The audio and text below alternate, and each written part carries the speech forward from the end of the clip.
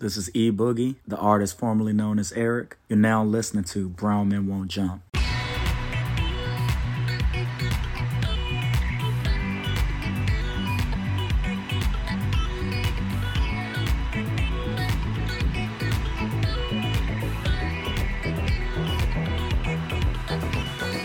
Yo, what is up, guys? We are back with another episode of Brown Men Won't Jump. I'm Anushan, and with me, I got the boys. I got AC. What is good, y'all?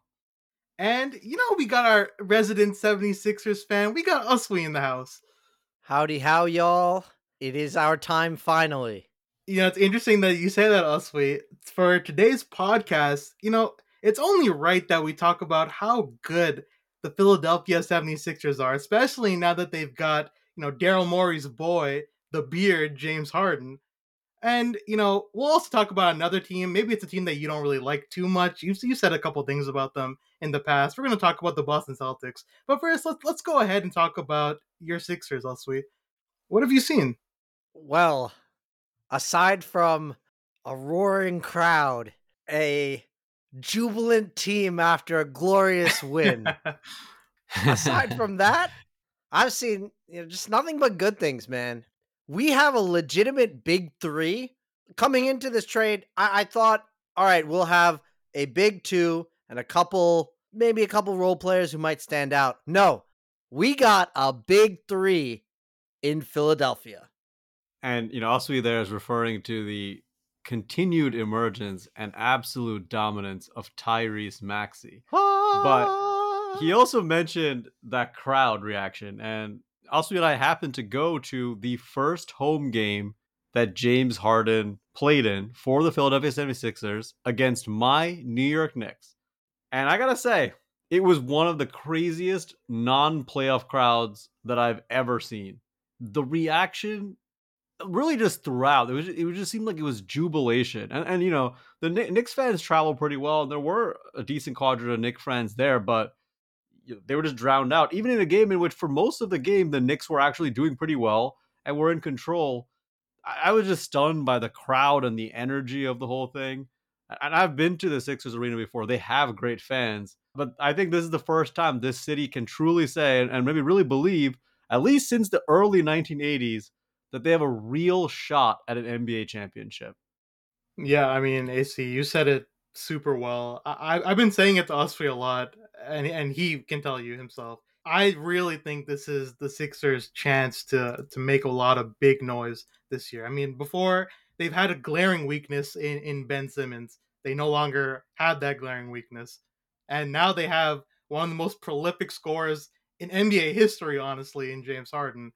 So, I mean, Uswe, the floor is yours. This is your season. I mean, my Raptors are going to make the playoffs most likely, but, I'm all in on the Sixers boat right now. I know they may end up facing Oswe Sixers as things are going right now. Well, I hope in that series it doesn't come down to 4 bounces on a rim. That being said, shout out to Scotty Barnes. I think he's the man. I'm so excited for you, Anu. I think you guys got a real gem there. So, shout out to Scotty Barnes and the Raptors. Go Toronto. Hell yeah. With that being said, man, oh man, these Sixers. It's just like indescribable, right? Like a couple of years ago, I was excited if Hollis Thompson would have a good game, right? Tony Roten was the guy. Isaiah Cannon, Ish Smith, Nerlens Noel, Michael Carter-Williams. I still got that ball signed by Michael Carter-Williams, by the way. But now we're talking about James freaking Harden as not even our best player, but our number 2 guy. And the guy that for most of my life as a Sixers fan, because I really got into the Sixers to this extent once we started tanking, oddly enough. But for most of my life as a diehard Sixers fan, Joel Embiid was kind of like a fuck up. And now he's a guy who is the front runner for not only the MVP race, but also the scoring title. And then we have a guy like Tyrese Maxey. So with these 3 guys, the Sixers are averaging 132 points per game per 48 minutes. The offensive rating is 136.1. Our defensive rating is 102, and we have a net rating of 34. Only Boston has a comparable three-man lineup. And Uswe, the craziest thing about that, they don't even have real chemistry yet with each other, right? I mean, Nope. these are not guys who are even accustomed to playing with, say, like, if you're James Harden, a big man like an Embiid, or Embiid playing with a ball dominant guy like Harden, and yet it still fits so seamlessly between the three of them. You want to know something crazy? Despite limited practice, we have 2 of the top 10 two-man lineups. Embiid and Harden have an offensive rating, just them, of 134.5 and a net rating of 33, which is by far the best in the NBA. And Sixers shoot 55% from the field when Embiid and Harden are on the court. Not to mention, they both average 7.5 free throws per game, which is the 2 highest in the last 50 years. We also have Harden and Maxey with an offensive rating of 131.8 and a net rating of 30.5. So, yeah, it's nice. What I really like about what I've seen so far with the Sixers, that big three that we're talking about, even though 2 of the players, being James Harden and Tyrese Maxey, are prolific pick and roll players, more so James Harden than Maxey, but Maxey's still up there. None of these guys actually really need the ball in their hands to be effective, right? James Harden is a fantastic spot-up shooter. Tyrese Maxey moves really well without the ball, coming from a background where even though he played a lot as the main ball handler, he still has to adjust to all the guys around him. And, early on in his career, that's what he did. So, transitioning into that kind of game comes seamlessly for him. Joel Embiid is a guy who plays in that pick and roll so well, and he has 2 options now that he can play with. James Harden, who's a fantastic gifted passer, great at slashing to the basket. Tyrese Maxey, great pull-up shooter, right? So the options are endless for the 3 of these guys to cycle in and out. And that's not even considering Joel Embiid as an isolation post-up option. This is just pick and roll we're talking about. Fun fact, guys. One of the most deadly ways of using Joel Embiid is when he initiates the dribble handoff. We score on 46% of them at 45.5% field goal percentage. And the Embiid DHO works with both Harden and Maxey. Yeah, honestly, the fact that they're using dribble handoffs this creatively with a big man sort of stepping up outside and then running these various delay actions and things like that shows why Doc Rivers has been named one of the 15 greatest coaches of all time, even though he has a spotty playoff record. The one thing about Doc Rivers is that he has great play design, right? Like if you think about back in the day when he got Ray Allen looks through these step-up screens and things like that, he can generate really nice half-court offense. It's the other parts of Doc Rivers' repertoire from, lineup decisions and game management, time management, that kind of stuff that is weak. But I've been stunned by the creativity offensively that he's already shown. Like, it'd be real easy to just throw the ball to a creator like James Harden and just say, hey, make stuff happen, or throw the ball to Embiid in the post. That's not at all what he's doing. And he's demanding stuff of his players, and they are actually meeting those demands, which is incredible. It's interesting that you say that, AC, right? Like, when you have this many talented players, especially with James Harden and Embiid, it's ridiculous to just have them all stand in a 5 out and let Embiid just go to work, right? Like, let's get everyone involved, because what that does, it puts pressure on a defense, right? You don't want to let the defense just relax or let someone go and freely double a Joel Embiid. I mean, you can't really even do that now considering the wealth of shooting that the Sixers have. But to me, it's like you need to utilize everyone in tandem, run motion, run something to get everyone involved. So it allows for that offensive talent to be put on full display. And I think what Doc Rivers right now is doing is fantastic. The other thing it does, Anu, is, there's this trap that basically every single super team has fallen into. And that's the your turn, my turn offense. Right? We've seen this for Miami when they first came together. Even a little bit of Golden State, although they had such a beautiful offense that it was even mitigated a bit. But generally speaking, when there's a super team that comes together, there's a lot of feeling out, and then especially when you have ball dominant stars, they tend to like run a set for one of them, then run a set for the other of them. What Doc Rivers has done here, and it's partly because these guys have games that fit so nicely together, is they have plays that run off of each other. But even while that's happening, the other player isn't involved. And I think the classic example of this is when you have James Harden in a pick and roll with Embiid and Tyrese Maxey as this extremely deadly weak side player. And I know we'll talk more about Maxey in that role a little bit later, but I think the more you have three players working off of each other in a way that's mutually beneficial, the more deadly your offense can be and the higher ceiling your team can reach. The fact that they've reached that right now is crazy to me. And like you mentioned, right, we should definitely talk a little bit about these players individually. So, Uswe, Joel Embiid has been your superstar for years now. So, what exactly is it about him and what you've seen that has made him so prolific in an MVP season? Well, Anushan, this season, Embiid is averaging 29.7 points, 11.2 rebounds, 4 assists on 49 from the field, and 35 from beyond the arc. Not to mention 82 from the line, an effective field goal percentage of 52.6, a PER of 31.5, and win shares of 9.5. So, yeah, this guy's playing amazingly. The cool thing about Joel Embiid is, yeah, he's a big man. Yeah, he's dominant, but he's not dominant in the way that a Shaq would be dominant. Like, he has that in his game. But when you look at how he's shooting, where he's scoring from, it's even splits from all zones in the court, regardless of distance. To that end, he's shooting 43% with 6 field goals attempted per game in the mid-range alone, which is comparable with LaMarcus Aldridge.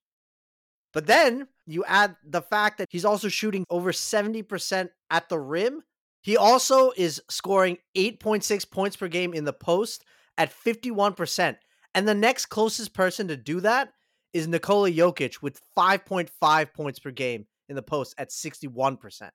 It's interesting, Uswe. I mean, we can talk about Joel Embiid's overall offensive game like nonstop because the guy can do pretty much anything when it comes to offense. But there's something that I noticed now that James Harden is here, and maybe it's just him in general also wanting to do it, and it's just run the floor, right? That's something that I really haven't seen out of Joel Embiid, mainly because because he's so big and because he's so imposing.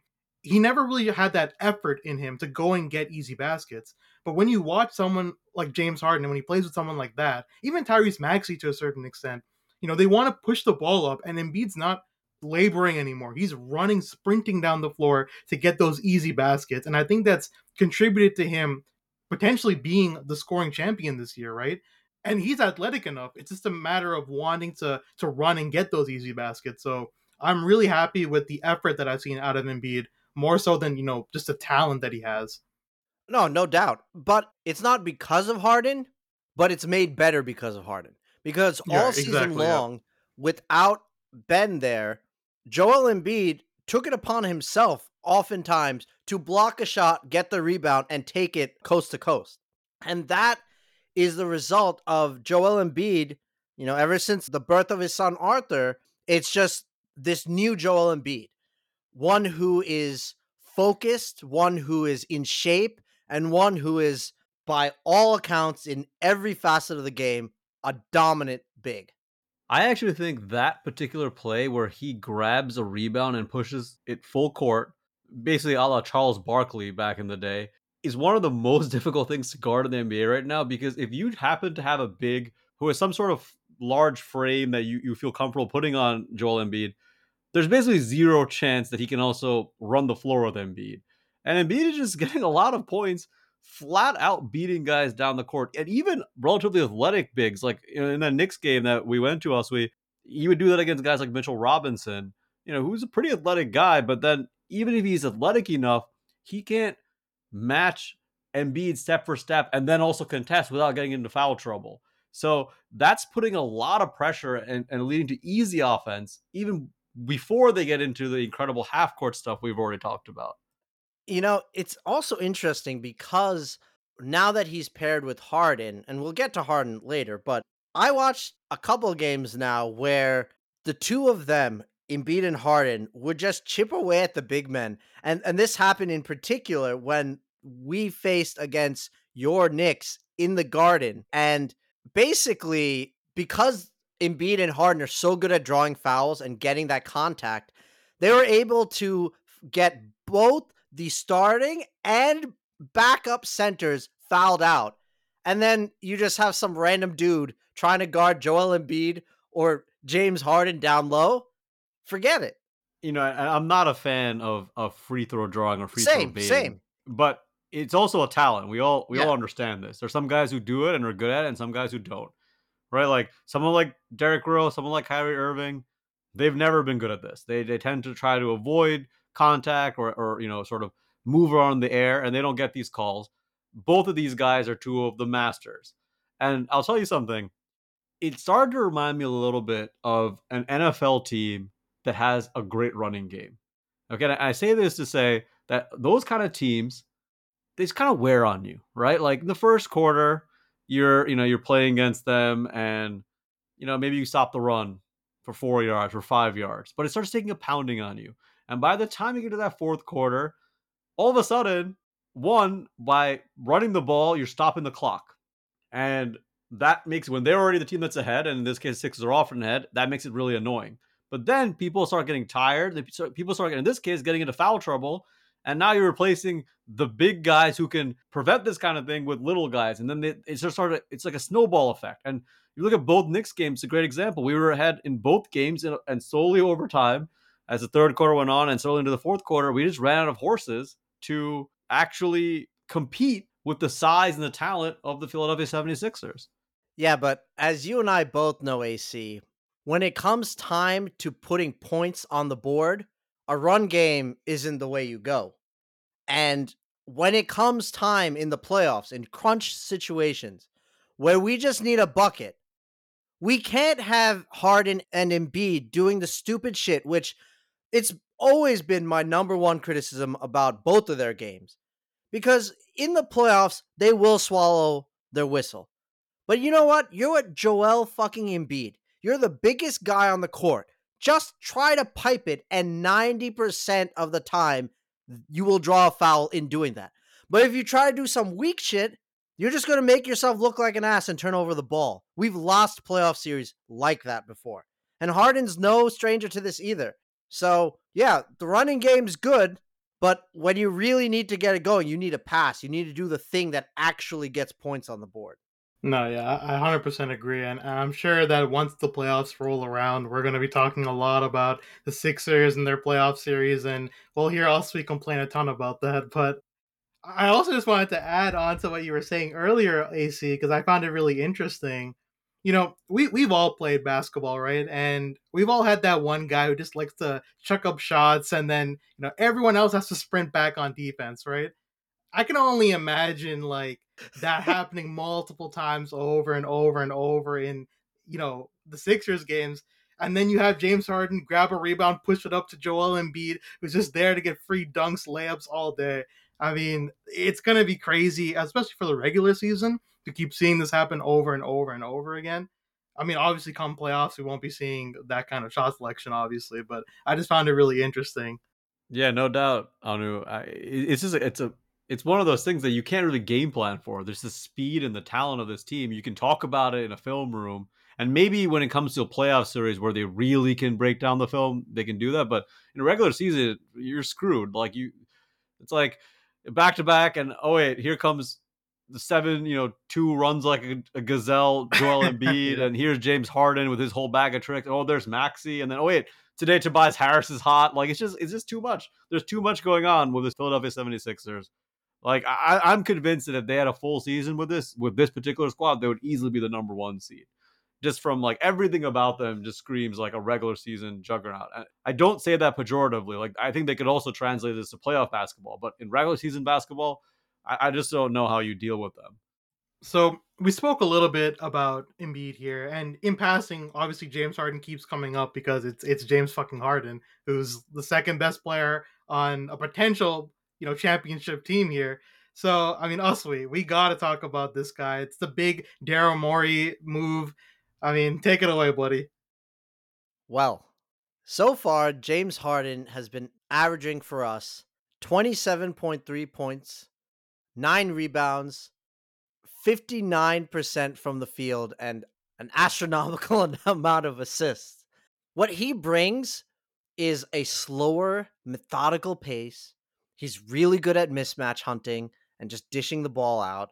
He's also really tricky. When he does a pick and roll with Embiid, he's like a master of the late dumps. So like at the last second when you think, oh, we can just cut you off on the baseline. Nope, let me just quickly dump it to Embiid, and Embiid does his thing. In general, like their pick and roll game is tricky in both the short and a full roll. And he's constantly getting guys like Niang and Maxey and others open for three, to the extent where James Harden is out here setting picks, guys. Like, if there's anyone who's saying that he's not about the team or anything like that, he's all about being the head honcho and all this. I mean, the man's out here setting picks. I guess that should be a given for anybody, but is James Harden known for being a pick setter in any of his past three destinations? He's basically known for doing absolutely nothing when he doesn't have the ball. Yeah. Even when the guy with the ball is someone as talented as, say, a Chris Paul, right? Or a Kevin Durant. He basically has done nothing before. So the fact that he's really bought into Doc Rivers' offense here and doing those little things is a good sign. I want to focus on some of the things you said there, though, specifically, Aswi. Yeah. I thought you made an interesting point about his mismatch hunting.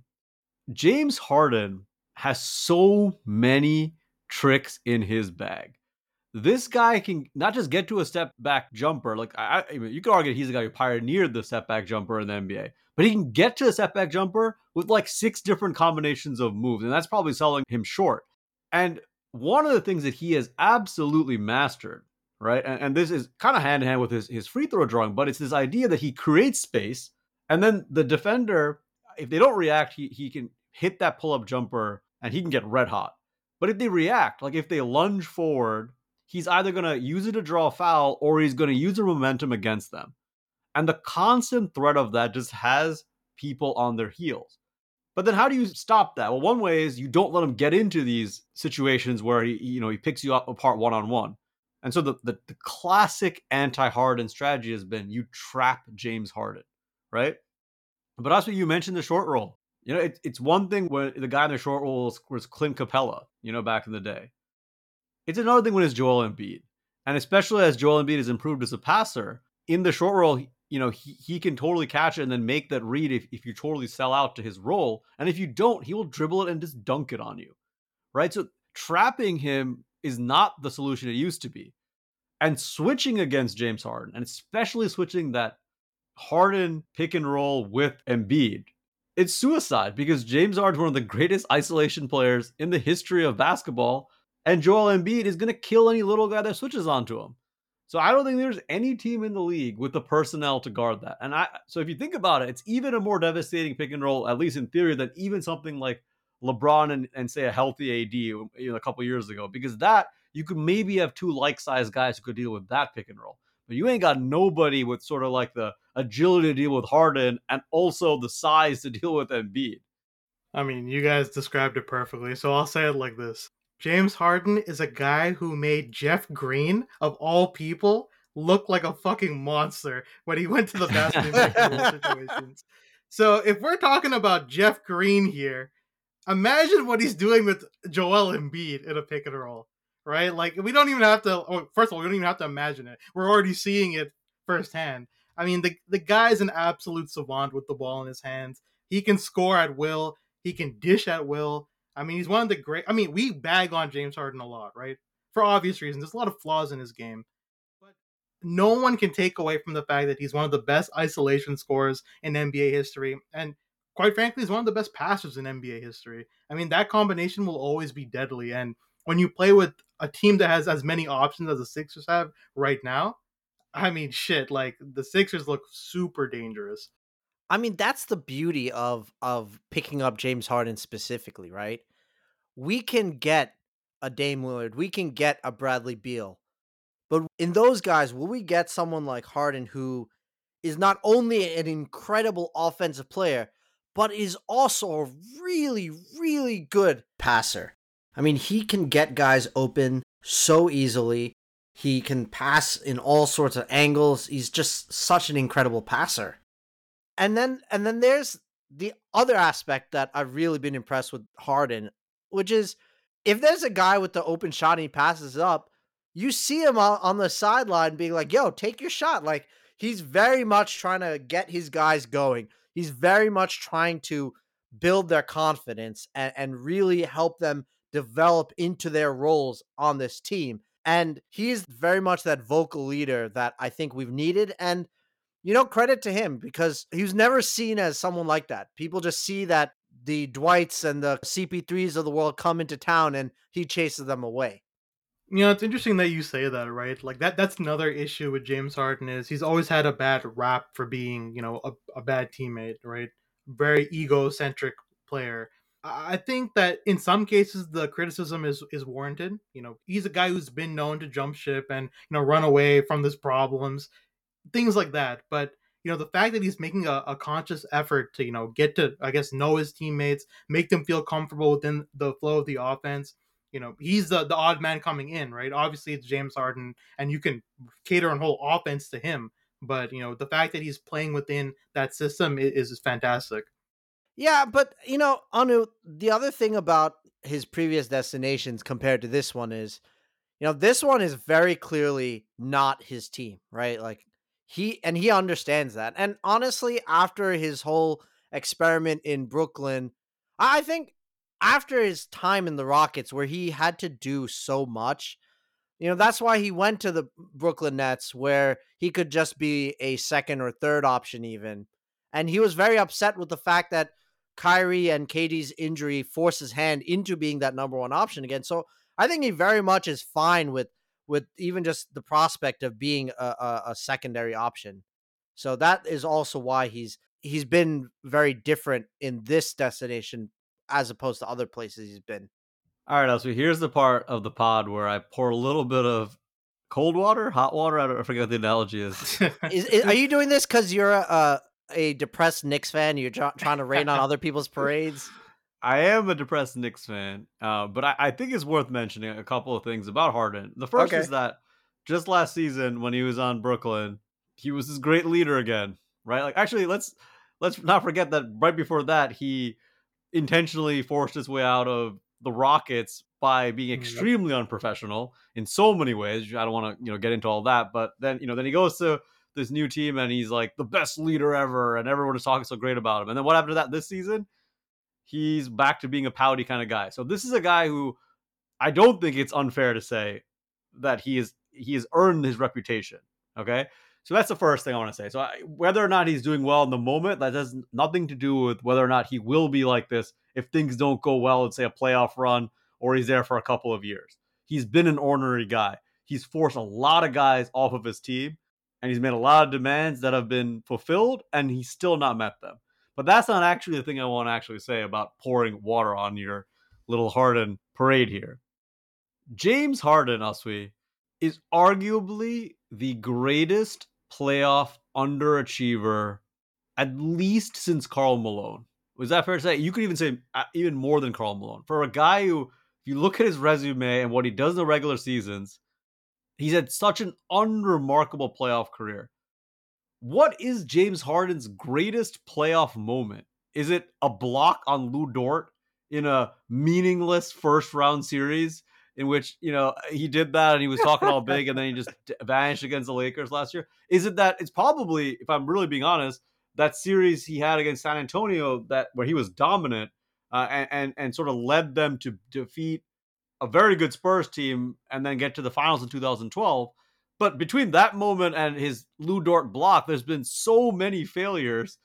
This is a guy that if you ask him, man, that 2 for 10, 2 for 11 game that he had, so bad, you'd actually say, well, which one was it? Because that's how many this guy's had, right? Like, it's a fair thing to actually say. So my point, Aswi, is ultimately this guy, for all he's done in the regular season, are we just going to come to a stage here in a couple of months where we're like, oh, there he goes again? Because in my opinion, this is a situation where he has no excuse. He's playing with a guy who's playing as an MVP this season. He has a loaded squad that fits him perfectly. He has a good coach. There's no other juggernaut out there. There's no old Warriors. He should lead this team or along with Embiid, lead this team to a finals. So it's kind of like put up or shut up time, in my opinion. I'm with you there. I agree. And as you all know, I've long been one of the biggest critics of Harden. But now he's ours, so I've got to defend. You got to defend your boys, right? So I'll say this. I agree. If things go south, I 100% expect him to get out of shape and have an imaginary hamstring injury again. The point about the Brooklyn Nets is 100% valid. He was a good teammate. He was the guy who basically kept that locker room together when Kyrie was doing all sorts of nonsense Kyrie stuff and KD was in and out of injuries, right? I think for him, I give him a pass, not only because it forced him to come to us, but I give him a pass for this season with the Nets because after everything went down in the Rockets, it was very clear he didn't want to be the number one guy on a team. He didn't want to have to play ridiculous minutes like he was forced to in Brooklyn. And he had to deal with the ultimate, I can't even say like a diva case because it's just like the ultimate contrarian case. Like, oh, we all want to go over here. I'm Kyrie Irving. Because I want to make a point that I'm not doing it, I'm going to go over here. So I think the person you can really blame for the flame out that Harden had in the Nets is Kyrie Irving, without question. Now, otherwise in the playoffs, we do have to remember that from a pure, like, what have you accomplished in the playoffs? He ran into the overpowered, broken, unfair, cheat code Warriors. And unlike almost everyone else who faced them, his team almost eliminated them. So good point, also. That's a good point. So we have to give him credit where it's due. Now, he suffers from the same illness, and actually, I would say that the illness generated from him. This incessant need to get to the line all day, every day, and hope that that's how you're going to outscore your opponents. But the thing is, when you're with a guy like Joel Embiid, he's going to have so much open space, and he's going to have so much pressure off of him. Because really, all the pressure's on Embiid because he is the number one guy. Now, obviously, with the way that he left Brooklyn and all of that, there is added pressure on him that way. But it's not the same. When you're a franchise player, that's a lot. And when he's going to be as open as he will be next to Embiid, and let's give Maxey his credit too, I think he'll be able to find his own. It's really up to Glenn to make sure that he tells both Embiid and Harden in the playoffs, just play ball. Stop trying to get to the line. If you play your game, you'll get to the line anyway. That's fair, Oswe. I guess the proof will be in the pudding of the playoffs this year. Can we say it's in the cheesesteak? Because it's Philly. Sure. The proof will be in the cheesesteaks in Philly. Yep. So, Oswe, I do have another slight area of concern for the Sixers. And that is, do you think that a team can win 4 playoff rounds with a backcourt of Maxey, who's undersized, and Harden, who basically the only defensive thing that he can do with any sort of consistency is switch and sort of hold up in the post? But can a team get away with that, even though they have elite defenders on that roster, like an Embiid or a Thybulle or Danny Green? It's something that I don't want to say I lose sleep over, but it prevents me from being so 100% outright confident that we're going to win. That and our lack of continuity, because you look at teams like the Heat, you look at teams like the Bucks, even the Nets for that matter, they have a level of continuity that we just don't. But the defense is definitely a big question. And because of I don't want to say ineptitude of Maxey and Harden, because at least so far, I mean, Maxey definitely tries, he's just small. And Harden has definitely put in good effort on the defensive end thus far in the 5 games he's played. How do you make up for that? And that is where more problems for the Sixers come, because do you put Matisse Thybulle or do you put Danny Green? Now, different people have different views on this. For me, the way I look at it is this. When you have Joel Embiid out there, we need to prioritize space. That is the single most important thing, because with that space, we allow for Maxey, Embiid, and Harden to do their things. And Matisse Thybulle is negative space. When I compare Thybulle and Green, I look at Thybulle as a guy, when it comes to three-point shot making, three-point shot creation, perimeter shooting, he's at the 4th, 73rd, and 69th percentile in those 3. In contrast, Danny Green is the 92nd, 95th, and 92nd in those ones. Now, Matisse Thybulle is great when it comes off ball. So why don't you play him on the bench lineups with James Harden? Because then you won't have Embiid sitting in the paint. And so in order to have some type of defensive strength, you play Thybulle with Harden, right? To me, I think that one of the biggest concerns is definitely going to be defense. Outside of the three guys you mainly listed, Embiid, Danny Green, and Matisse Thybulle, no one else on that roster is truly a great defender, you could say. And even Thybulle, to a certain extent, his defense is really unorthodox. It's not very, It's not normal. he's not an elite man-to-man defender. He's more of like a team Yeah. defender in space, getting the steals, the sneaky blocks, but Exactly, man-to-man, yeah. he's not that great. Chaos defender. Yeah, like, he's a real creates chaos defender, right? And Yeah, while yeah. that style of defense is can be good, it's also very risky, right? You get out of position a lot. There's been lots of instances where Thybulle will just let a guy go by him just so that he can get the sneaky blocker, tip back, things like that, right? So, and against playoff offenses, there's two things that you really can't do. One, be super risky, and two, you need to be able to switch a lot, right? And that's another concern I have for someone like Joel Embiid. Even though he's a great, switchable guy, you can put him onto guards, but that's going to put a lot of wear and tear on him to constantly have to switch and cover for people. So it's really going to show just how good Embiid can really be on both ends of the floor. And I have no doubt that he'll be good, but it's going to put that wear and tear on him. It will, but when you look at what Embiid did against the Bulls, I mean, we effectively blitzed and doubled against DeRozan, and Embiid was over and over again sprinting out to the perimeter on the defensive end, and he still dropped 43 on them, right? So I think he's clearly capable of doing those kind of things, and the Sixers are capable of running other schemes. But there's a couple of really big limiting factors that I think you're ignoring here. The first is that James Harden has always preferred switching, and his teams have always switched. In large part because it's the only scheme he can actually run. Like, he basically sucks at any other thing you could do. So as a result, he forces his teams to kind of go down that direction. Secondly, in playoff basketball, switching is just the best defense, period. Because ultimately, any other thing you do is some kind of a gimmick, right? Like if you're putting two on the ball in a blitz, if you're playing a team that has enough passing, enough shooting, which the best teams in the world have, they will punish that. And you won't be able to get away with that. Like, let's say you're trying to do this to Devin Booker or somebody like that. Like, they're going to punish that, right? Like, so it's not that sustainable. And the other problem with switching specifically is that I think Anushan is still right that Embiid, as great of a defender as he is, he doesn't have that Anthony Davis ability to literally just switch and just follow a guard. And I don't blame him. He's well over 7 feet and he's a big man. But the bigger problem is the guards. Like, the debate between Thybulle and Green is interesting. You could put both of them out there if you wanted to. And if you're switching at all, what is Kevin Durant going to do? He's just going to find Tyrese Maxey. He's going to find James Harden. He's going to torch them over and over and over again. So, it's a good sign that Doc Rivers has been creative and finding other ways besides just switching and besides just typical drop coverages that he's run. Like against a team like the Bulls, it was cool to see what he did against DeRozan, but there will need to be some switching, and I bet you they'll be switching a lot more than probably is optimal, in part because of Harden's own limitations.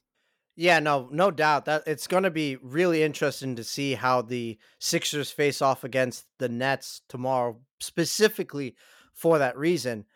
The other thing I noticed was because we were blitzing so much, we gave up a ton of rebounds. So like a big team like the Bucks or the Celtics, that's just not a feasible tactic either because we just don't have enough guys to get boards, especially now that Drummond's gone. Oh, you're not too excited about the amazing signing of one DeAndre Jordan? Is that what you're saying?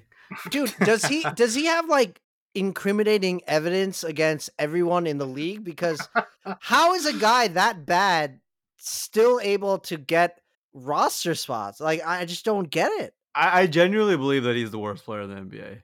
I can't imagine that there is not somebody in the G League who can't do what he does. I mean, he can catch lobs, and that's literally all he can do. Like, he doesn't really do anything else. He doesn't make any efforts. He makes the first rotation and no other rotations after that. It was like, oh, all right, I'm done with this play. How I is did that my guy job. getting a job in the NBA? It's incredible. I need that job. You know, to me, I just think it's the name he acquired when he had his time in the The Clippers. Jordan.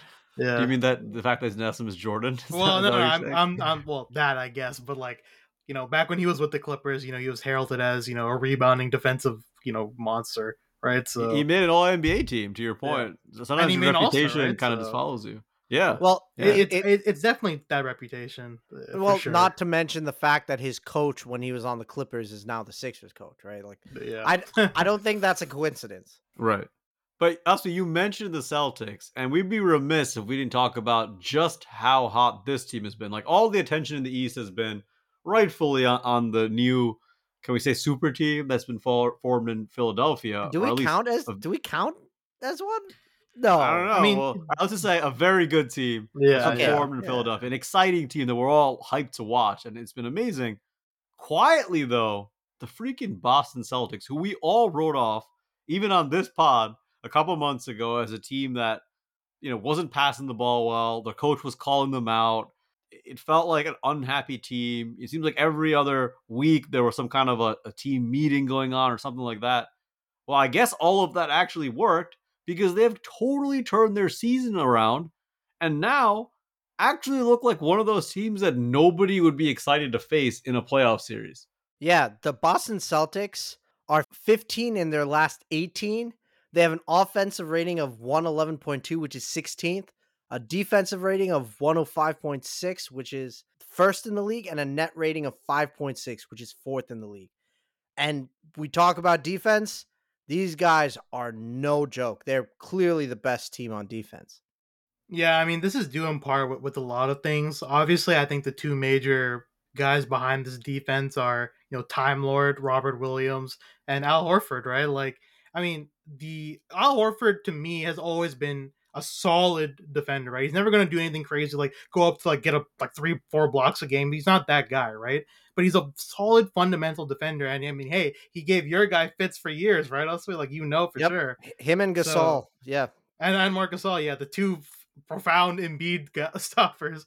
Yep. But like, you know, they have a guy like that, and then on the flip side, I mentioned a guy who just goes and gets blocks, help side recovery, some crazy player. That's Time Lord. That's Robert Williams, right? So they have these two guys anchoring that defense, and you know, Jaylen Brown on the perimeter, who's an exceptional perimeter defender.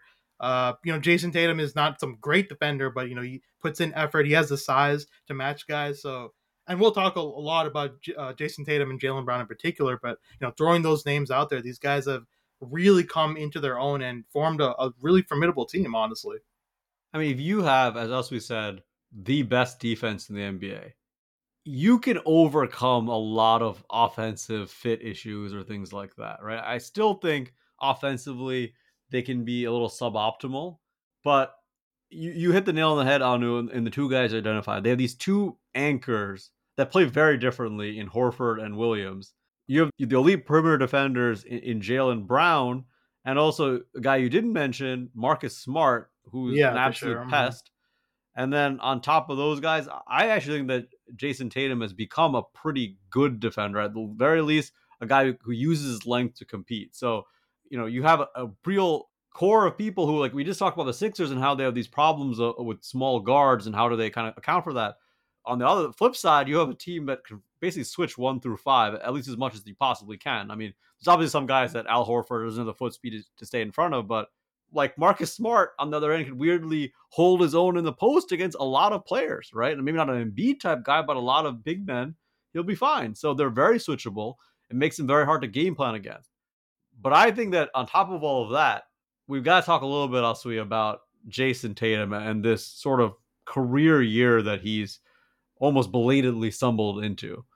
Yeah, no doubt. I mean, in his last 10 alone, he scored 31.6 points per game with a 54-point game versus Brooklyn. And you mentioned he's having a career year. He's averaging 26.5, 8.2 rebounds, 7 assists, 2.9 3-points made per game. These are all career highs. On 43.8 from the field and 33.4 from beyond the arc. And in that Brooklyn Nets game where he scored 54 guys, he aggressively hunted switches to get Kyrie on him over and over again. So, look, that guy is a problem. He's not one of my favorite players, but he's a good defender and he's an incredible offensive talent. Yeah, and then I'm the flip side of you, Usway, because I love Jason Tatum. I mean, it's on record that I've said this multiple times. You like baby faces? I mean, hey, yo, the guy's handsome. Come on now, he's not that bad looking. Coming from someone who, without my beard, I'd have a baby face too. So I have to as would defend my guy. As would I. That's why I have the beard, right? I'm not saying he's ugly. I just say he's a baby face. But okay. So with Tatum, right? Like this is a guy, me and you both, when we did our All-Star predictions, we didn't necessarily even have him on our teams, right? I mean, if we were to, go back in time and change things, like, I mean, we definitely should have, because this guy probably heard what we said and he was like, all right, I'll do you one a little better here. So big fan Tatum, of the show. Jesus Christ, like this guy is just incredible. And even today against the Hornets, he had 44 points. So he's just on a roll. We don't really have to talk about what he can do on offense. We all know what he can do on offense. To me, like AC, like you mentioned, like I think you're right, actually. Let me go back and change what I said. He's more than just a serviceable defender. He's really blossomed into a guy who can use that length. I mean, he's like 6'8", 6'9", and he's using that size really effectively. So, good on him. And the East is going to be crazy this year, guys. It's unreal. The funny thing is, you guys talked about all the things he does on offense and even defense, but have yet to mention the biggest change in his game. The reason that now I think you can actually call him a star player. It's that I've always said that Jason Tatum's passing needed to be better. He has really, really improved as a passer. I mean, not in like the, I'm going to get another assist or two per game. In the, I understand the game now way. That is a step that when stars start taking, everything really opens up, right? Like, because they pass not because they have to, but they pass early, that they're seeing what's out there. You saw how getting to this stage changed the trajectory of someone for like KD, who was like a pure scorer and then got that skill, or Kawhi, right? I'm not saying they're going to turn into, say, like a James Harden or a LeBron type of passer, but the ability to see the defense and make the early pass has opened things up for a team that still doesn't truly have a real point guard, right? So this really helps them that he is their now hub offensively. And what's so interesting about that is, I know you guys remember earlier this season, they had games where both Jason Tatum and Jaylen Brown would score with like 0 assists. And we'd all be like, what's happening here? And Marcus Smart made comments about it. And the coach went out there and publicly lambasted his players, which usually is a recipe for disaster, but somehow has not been here. Well, Tatum has actually learned from whatever that criticism back then. And now just watch the next time you see the Celtics, watch him pass ahead of the play. And it just opens things up for them to now where they're a competent enough offense and their defense to get them wins. If you're an average offense and the best defense in the NBA, that's enough to win a playoff series. And Tatum is doing enough to at least get to that average offense. So credit to him. I mean, it's the saying, it still holds true. I mean, defense wins championships, right? Rebounds wins championships. That whole thing, right? I mean, this is a team that if they can get a stop, they have a guy, not just one guy. I mean, we didn't even talk about Jaylen Brown, who's another guy who can easily go out and get his own offense. When Jason Tatum was out, he was carrying the Celtics, to a serviceable record, at least to keep them in contention. So I think that having multiple guys, like these two guys, I would say, plus the addition of Time Lord, who's just a fantastic lob option, it's just a really interesting team all around. Anu, can I ask you a question about Jaylen Brown? So he's a guy that I think we all respect as if not a superstar, at least like an all-star caliber player, right? Would we say? Mm-hmm. Is he good enough, in your opinion, to be the second best player on a championship team? Like, let's say like what we see from Tatum is real, right? And Tatum is really going to be this top tier player. Is Jaylen Brown a good enough second option? Specifically offensively, we know he's a good defender, but offensively, can we rely on this guy to get his 25 or at least 20 in like a really important playoff game against a really good defense, or is he just a little bit too robotic? And that's what I'm trying to wrap my head around when I watch him. I think it's a good question you raise, AC. To me, I find he might not be there yet in terms of not just like it's like you mentioned, it's very robotic, right? It's like basketball needs a bit more flow to it, so it's like knowing when to go out and get your points. When it's important to go out and do that. I actually think one of the bigger things he needs to improve on is his playmaking. It's one of the weaker parts of Yep, his game, and I feel like if he had I that totally agree. at a higher level, then maybe you could make the argument, okay, Jalen Brown's not just a scorer, right? He can be a facilitator and get other guys involved. If he can do that, then maybe you could raise that argument. Yes, the Celtics have that second guy. But as of right now, without seeing that, I can't necessarily put all my eggs in the Jalen Brown basket. I mean, to your point, Anu, like when I watch him, I see a guy who it feels like you can see him thinking as he's doing a move.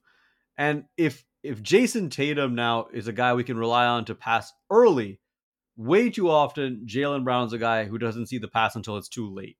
And I agree that creating more is like the biggest thing that would improve his game and make him maybe a true number two option. But even like the rest of his game, to me, it just feels a little bit robotic. Like, yes, he can make an open three if someone generates it for him. He can drive and he can score. He can get his own. It just feels like there's a lack of fluidity there. There's something where I thought, we saw a couple of years ago that he was kind of on a trajectory to be sort of that next Kawhi Leonard, Paul George type of guy who was this elite defensive player, but then became an elite offensive player. But those guys are smooth in a way that Jalen Brown is not, right?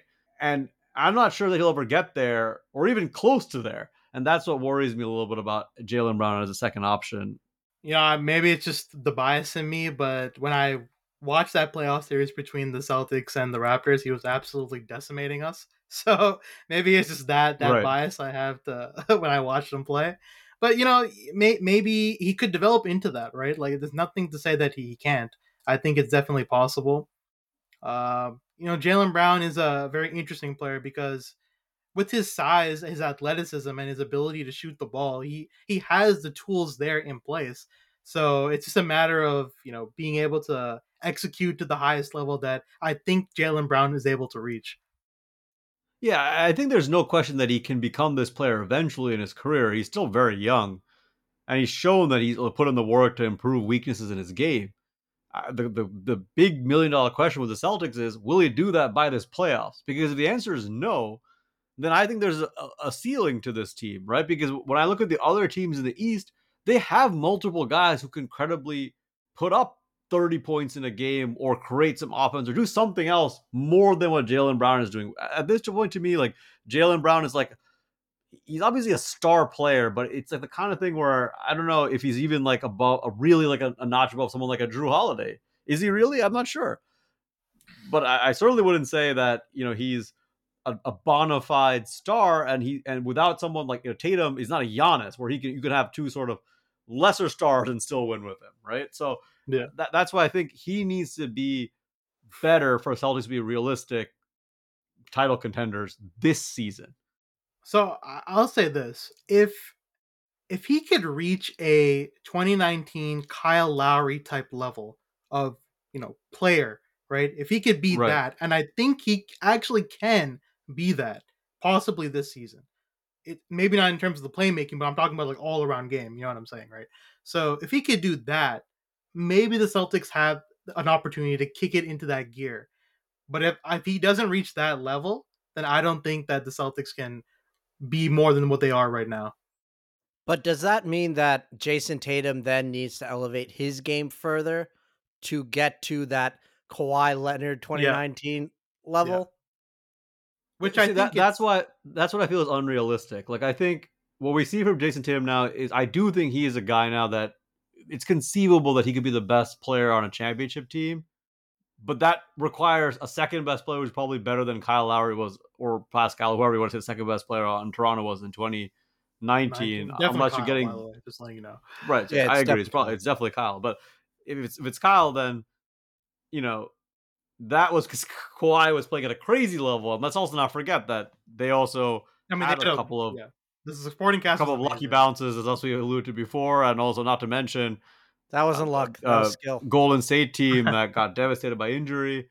Yeah, I don't mean to relitigate your championship, Anushan, Right. but Yeah. I'm just saying, like, I think that on an average NBA season, I'm not sure that Kyle Lowry even is like a good enough second option to be for a championship team to feel comfortable or even be the favorites, right? So I think if I'm the Celtics, I would hope for more from Jaylen Brown, and I think he has it in him. I just don't know if he'll have it in him in like the next few months. That's the question.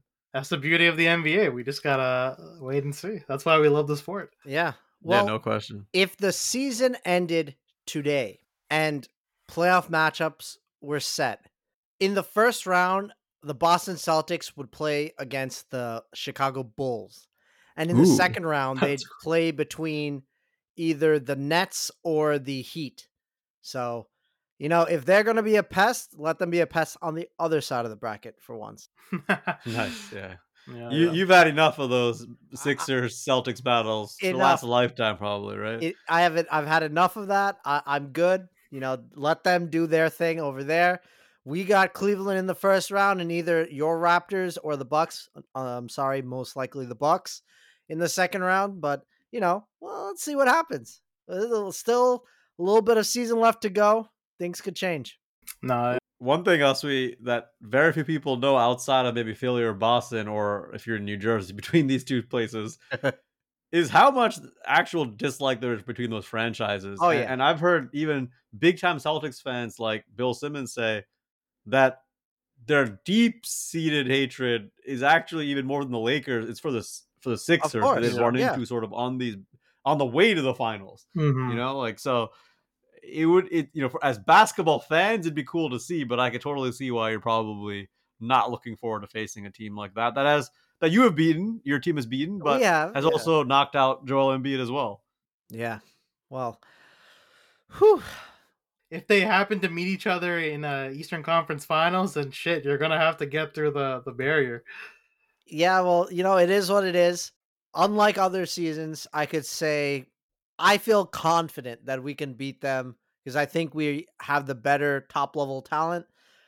They definitely have better continuity over us, and that is nothing to, sneeze at. But I see these guys play, these Sixers play, and it just seems so free and so flowing. And maybe that's because we don't have a negative space guy like Ben Simmons anymore. But still, it's just I've just never seen this kind of basketball on my own team. So, man, I'm hyped. A reserved hype, but hype nonetheless. Yeah, I mean, no doubt, Uswe. I mean, it's gonna be crazy. The Sixers have a lot of opportunity here to win a championship. I mean, it's insane. And with that, I think that's a great place to stop. We had a lot of fun doing this episode. If you like what you heard, feel free to comment, like, share, rate, whatever you want to do. Follow us on Instagram at BrownMan1Jump. All right, guys, take care. Thanks for tuning in. Peace out.